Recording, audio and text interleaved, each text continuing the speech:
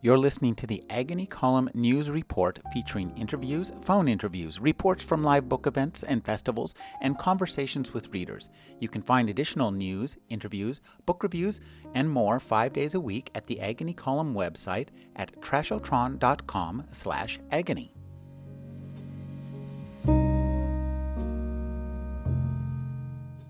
Christopher Phillips is the author of Socrates Cafe, A Fresh Taste of Philosophy, 6 Questions of Socrates, A Modern-Day Journey of Discovery Through World Philosophy, and Cece Ann's Day of Why.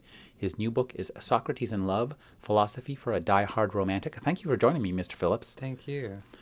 I'd like you to start off to explain to us the Socrates Cafe, because this is a really fascinating concept that I hadn't bumped into till I bumped into your latest book. Well, a Socrates Cafe is a place where ideally you engage with a lot of diverse thinkers, and where it's not enough to just say what you think, but why you think what you think, to offer your story behind your philosophical perspective, where you try to support your view with cogent, compelling reasoning of a sort. The idea is to tap into that childlike, but by no means childish questioning nature we have, and explore our views, discover our views in ways that we wouldn't if we were left to our own devices, in ways that we wouldn't if we just engaged with our friends, but to gather with strangers and form a community around the question itself, and feel it's okay to have more questions at the end of the discourse than we had at the beginning, but that it's just supposed to serve as a launching pad for further and deeper inquiry. And Socrates Cafe itself is meant to bring people together at a time when Americans not only are not civic-minded, but they're not even very civil towards one another. How can they become more civic if they're not civil? So this is my modest way of engaging people to then go on and get more involved in this world. These discussions that you've been conducting are really fascinating. It's a really great idea. Could you describe, how do you set up one of your sessions? You travel around the world, don't you? My modest ambition had been to start one group. I was in Montclair, New Jersey, a bedroom community of New York, and that was in 1996. We have over 500 groups now. It's taken on a life of its own. These are grassroots started from people who are just think that this is a great way to bring about a type of inquiry in their community that can become sort of a mainstay. What I do when I started Socrates Cafe, it's very anti-guru. I don't pose the question. I don't tell people what we have to talk about, and I don't try to lead them to the promised land of my truth with a capital T. It's their discussion. So I ask them, what do they want to talk about?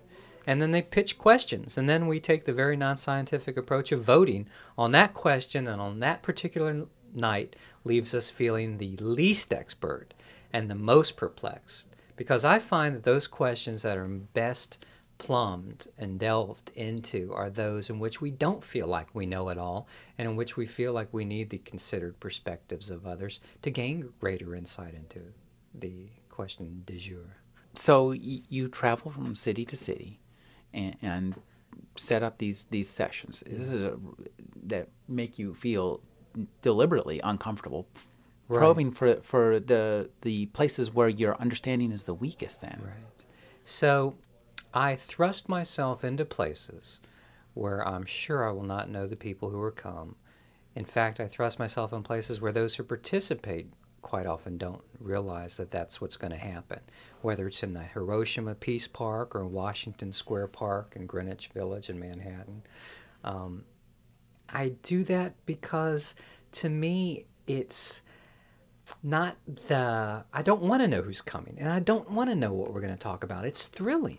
You know, I think that's one of the problems these days is you want to know what's at the end of the book before you even start reading it. You know, everybody wants to know what's coming, and so they're no longer inured to the surprise of the unfamiliar in the novel.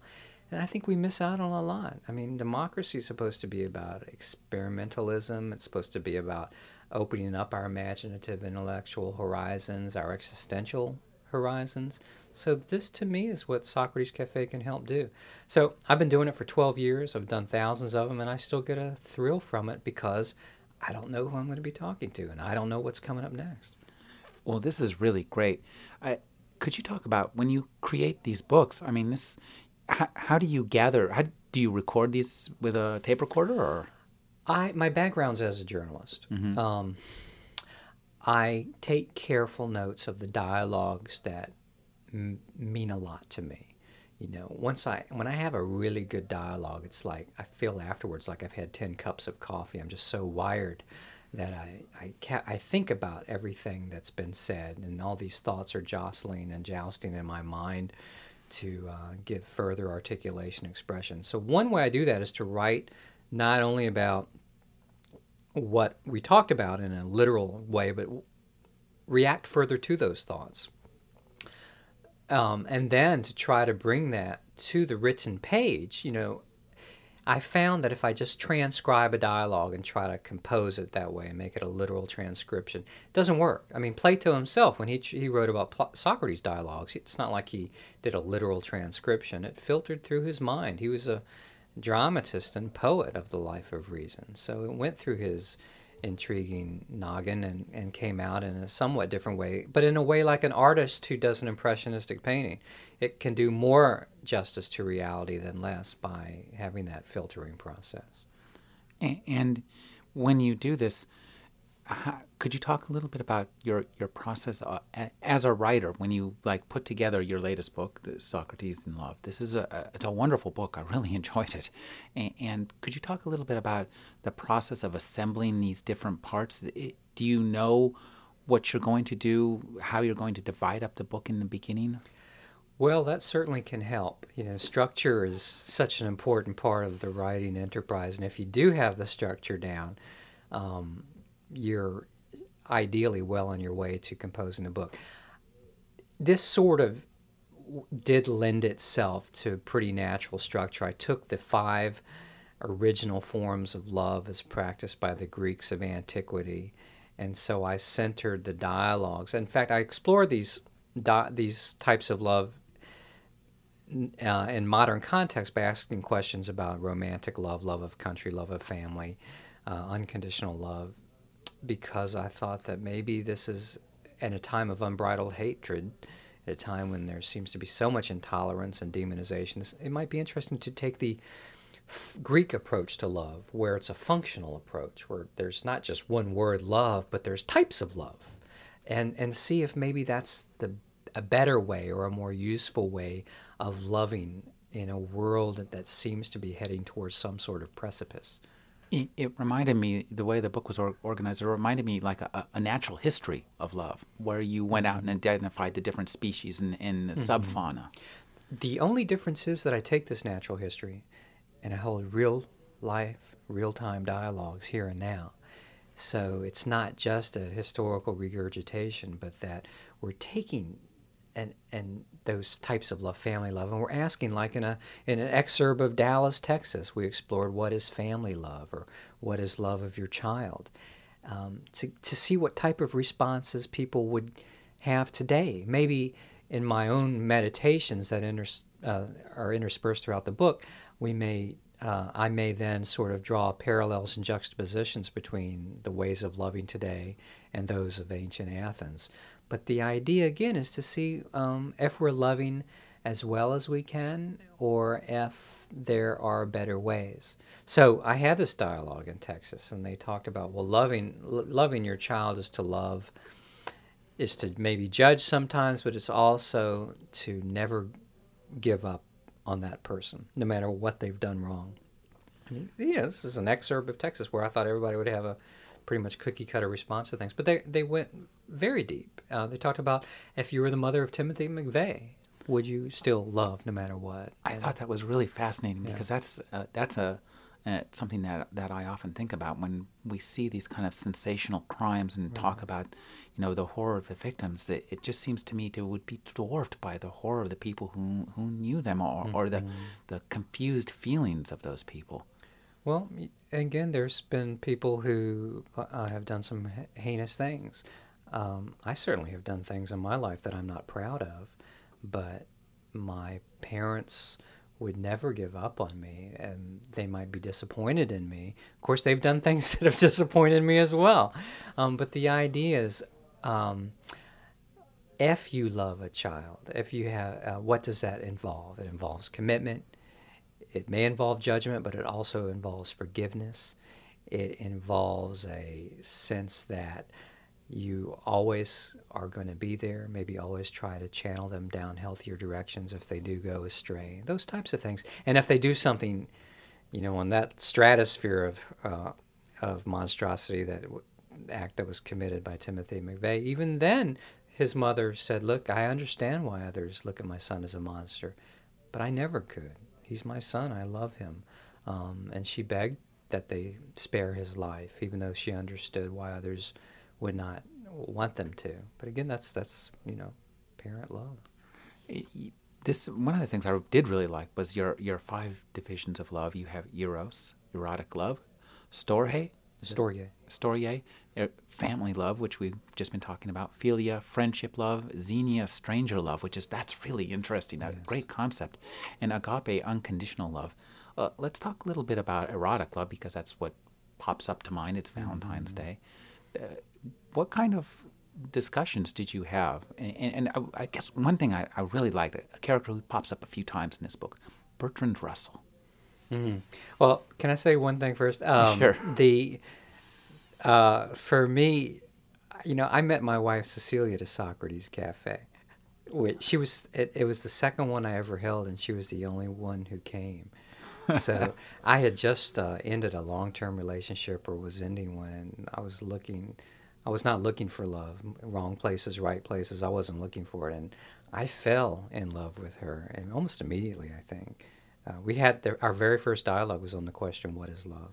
But there was this passion and eroticism and lots of things. But what I also, I came to agree with Plato's Symposium when Diotima says, at first there's hierarchies of eros. There's the vulgar eros, and then there's the heavenly form. And so you use that window of opportunity when you're erotically, passionately in love with somebody as the basis or the springboard for wanting to reveal other types of beauty, to discover other types of beauty. So I know that from that love and that passion came this incredible artistic outburst, came this incredible socially aesthetic outburst where I wanted to start these Socrates Cafe groups and many venues. I don't think I would have been doing these things with the passion and intensity if I had not met Cecilia, and if we hadn't had that window of opportunity, as Diotima would say, to take that passion, base, what have you, but use that as the sort of springboard for other types of exploration. Because I think sex itself is a form of inquiry. What pleases me? What pleases you? What does it do? Does it transform me in some way? Does it get old after a while? Is this all there is to it? Or is this avenue into other creative outlets? Fascinating. Could you talk a little bit about arete, the love of arete? Arete. Well, let me say it this way. 6 Questions of Socrates, my previous book, and the second book in the trilogy, was all about the Greek pursuit of human excellence, of becoming an excellent all-arounder, of realizing further what they call arete. To them, arete is all about, learning, discovering, exploring, maybe classifying things, dividing things into various areas of knowledge, but with the idea of putting things back together again and knowing more about the wholeness and the oneness of life. And so what you're supposed to do during your mortal moment is discover those talents, those gifts that you have that contribute to that all-around excellence of your society, that you develop those talents of yourself, whether it's being a playwright like Sophocles, or whether it's being an inquirer into the physical universe, or somebody who delves into the human cosmos like Socrates. The idea is... Or yourself. Well, I think the jury's still out. But I think that the whole idea is to recognize that there are no neat divides between the outer cosmos, the inner cosmos, between any area of knowledge, whether it's the hardest of the hard sciences and artistic inquiry, that they're all intersticed. And so the Greeks recognized that. It's not that the boundaries were blurred, it's that they saw things holistically, more like a child would. And so I try to show in my books that you can delve thoughtfully using a sort of kindred version of the scientific method. I think the Socratic method is a scientific method, just used for different ends.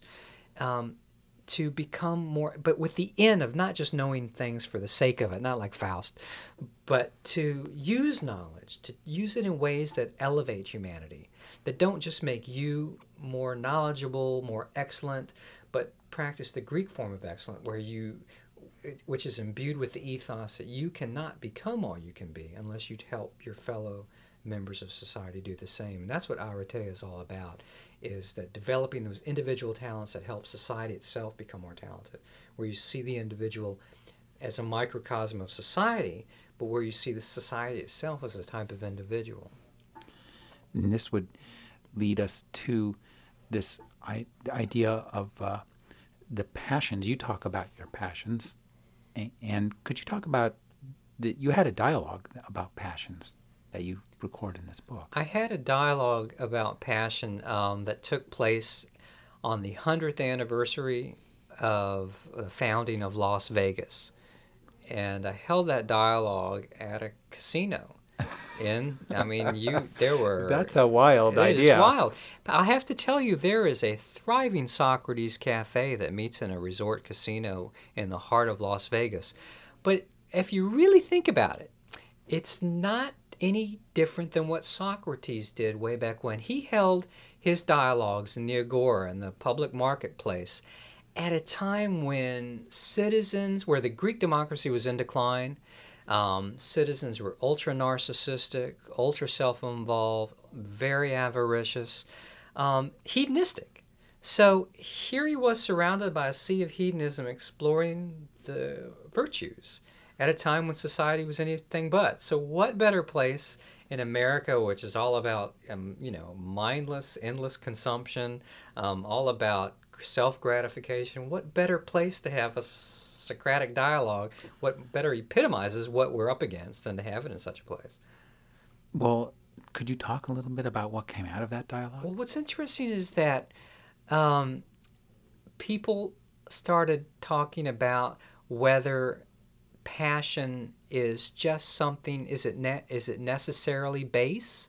Is it something that that is a healthy thing, that society gives you outlets for venting those passions, or is it a sign of societal decline? And there was this one really interesting character named Denny. In fact, while he was still playing the slot machines while we were having the dialogue, and his idea was, okay, look, he came from Omaha, Nebraska, and he said, look, I'm a salesman, and when I do well, they send me here to have a wild, frenzied weekend to do whatever I want to.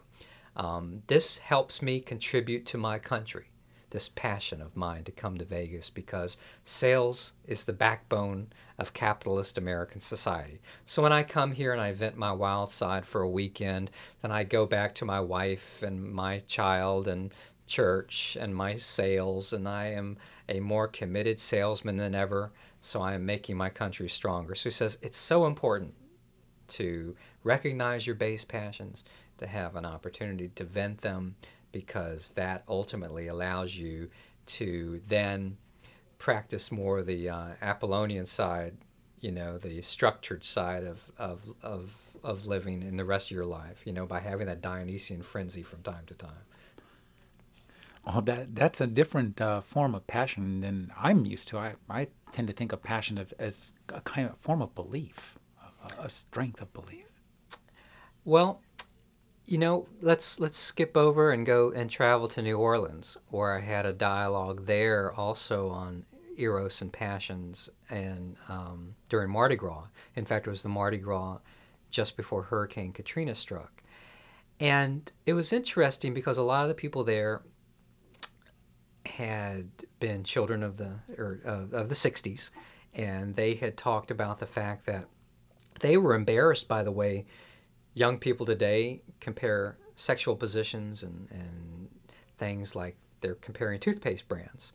And they said, gosh, I'm from the 60s, and that embarrassed me, that there was no value system attached to that. This is April? Yes, and okay. They talk about the fact that, look, free love is not values free. It's imbued with values of a sort where you feel like you're connecting more intimately with your partner or partners. Whereas today it's just all about having sex just for that momentary, what they would call cheap thrill. And there's nothing beyond that. No intimacy, no connection to that other person, no desire to discover what their wants and needs are. It's just all about you.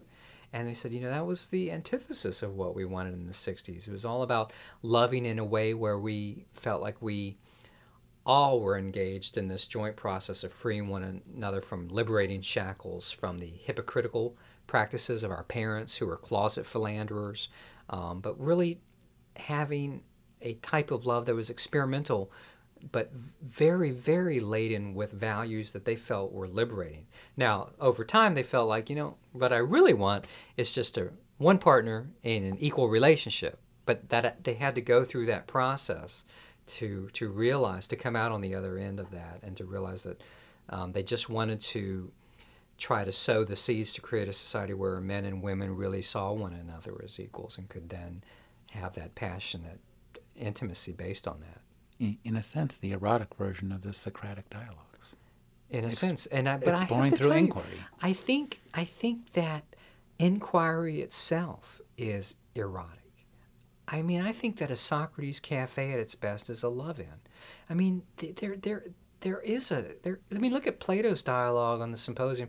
There are all these erotic asides among participants. It was very sexually charged, and what I think is missing these days is that tendency to either dismiss that or to fail to recognize that that's there or to not want to admit it. And I think, again, we miss out on something. What's wrong with recognizing that you connect with people and that there is... See, erotic doesn't always have to mean that you're going to go out and have a romantic relationship or any intimacy of any sort of that nature with others.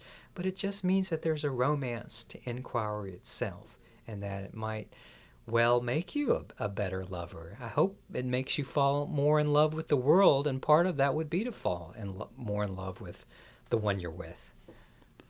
And once that happens, the next step is, of course, a storge, family love.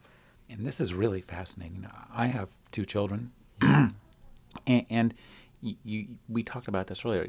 You really will do anything for your children. You will. I think that family love is... I'm a father now of an 18-month-old precious little girl. The second she was born, it was like I knew I would throw myself in front of a bullet in a train track or anything to protect this precious little life. To the Greeks, family love, just as with all these forms of love, is never all it can be unless you practice all the forms of love simultaneously. And right, because storge seems to wash over into agape. Well, it does, but it also washes over, believe it or not, into philia, into eros, even into xenia, love of strangers. If you only want the best things for your child, if you want her to have a great education, a nice, safe roof over her head, great health care, but you don't really care if people you may never meet on the other side of the globe can't have those things for their own children. In fact, that you may be contributing to a world that makes it less likely that they will have those things for their children.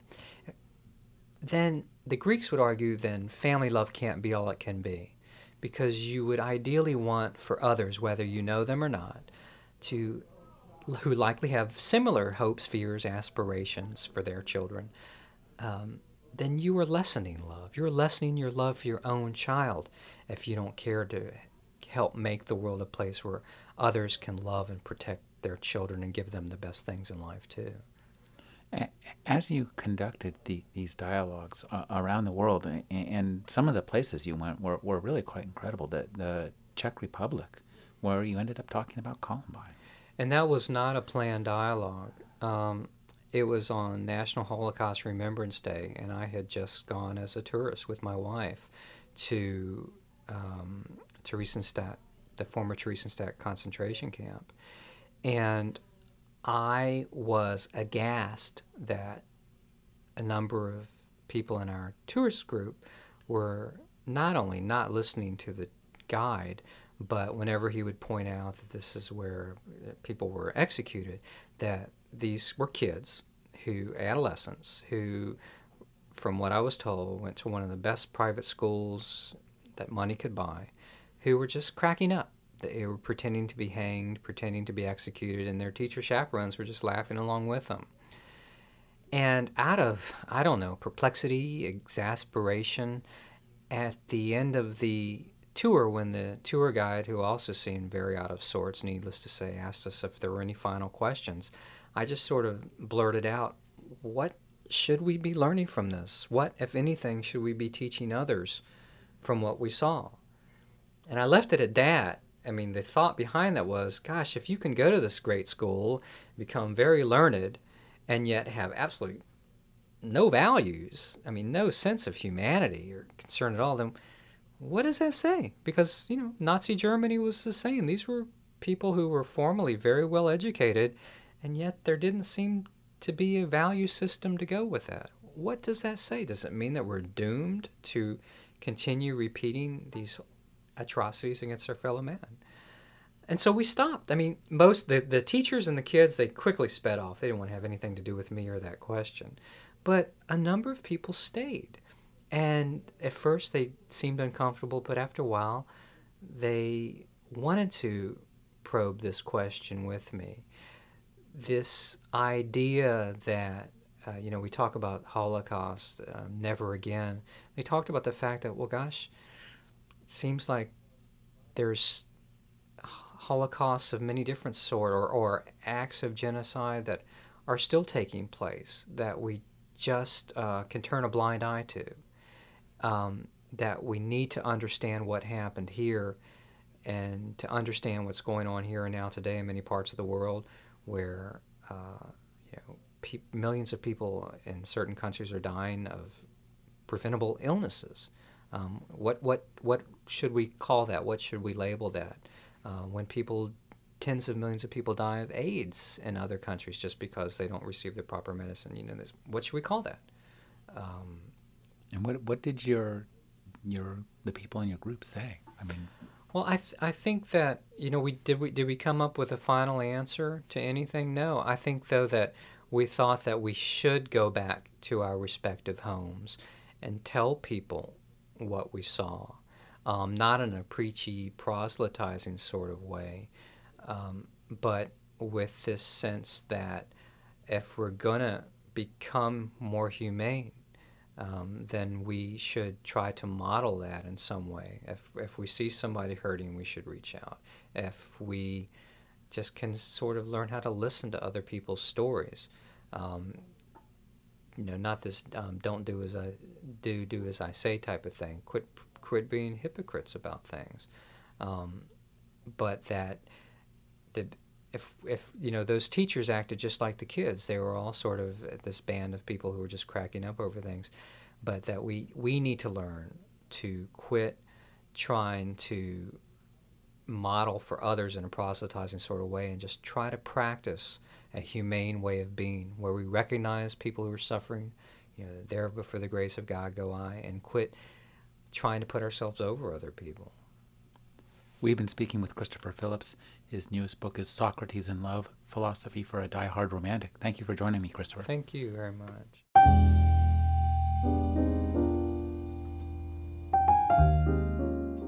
You're listening to the Agony Column News Report, featuring interviews, phone interviews, reports from live book events and festivals, and conversations with readers. You can find additional news, interviews, book reviews, and more 5 days a week at the Agony Column website at trashotron.com/agony.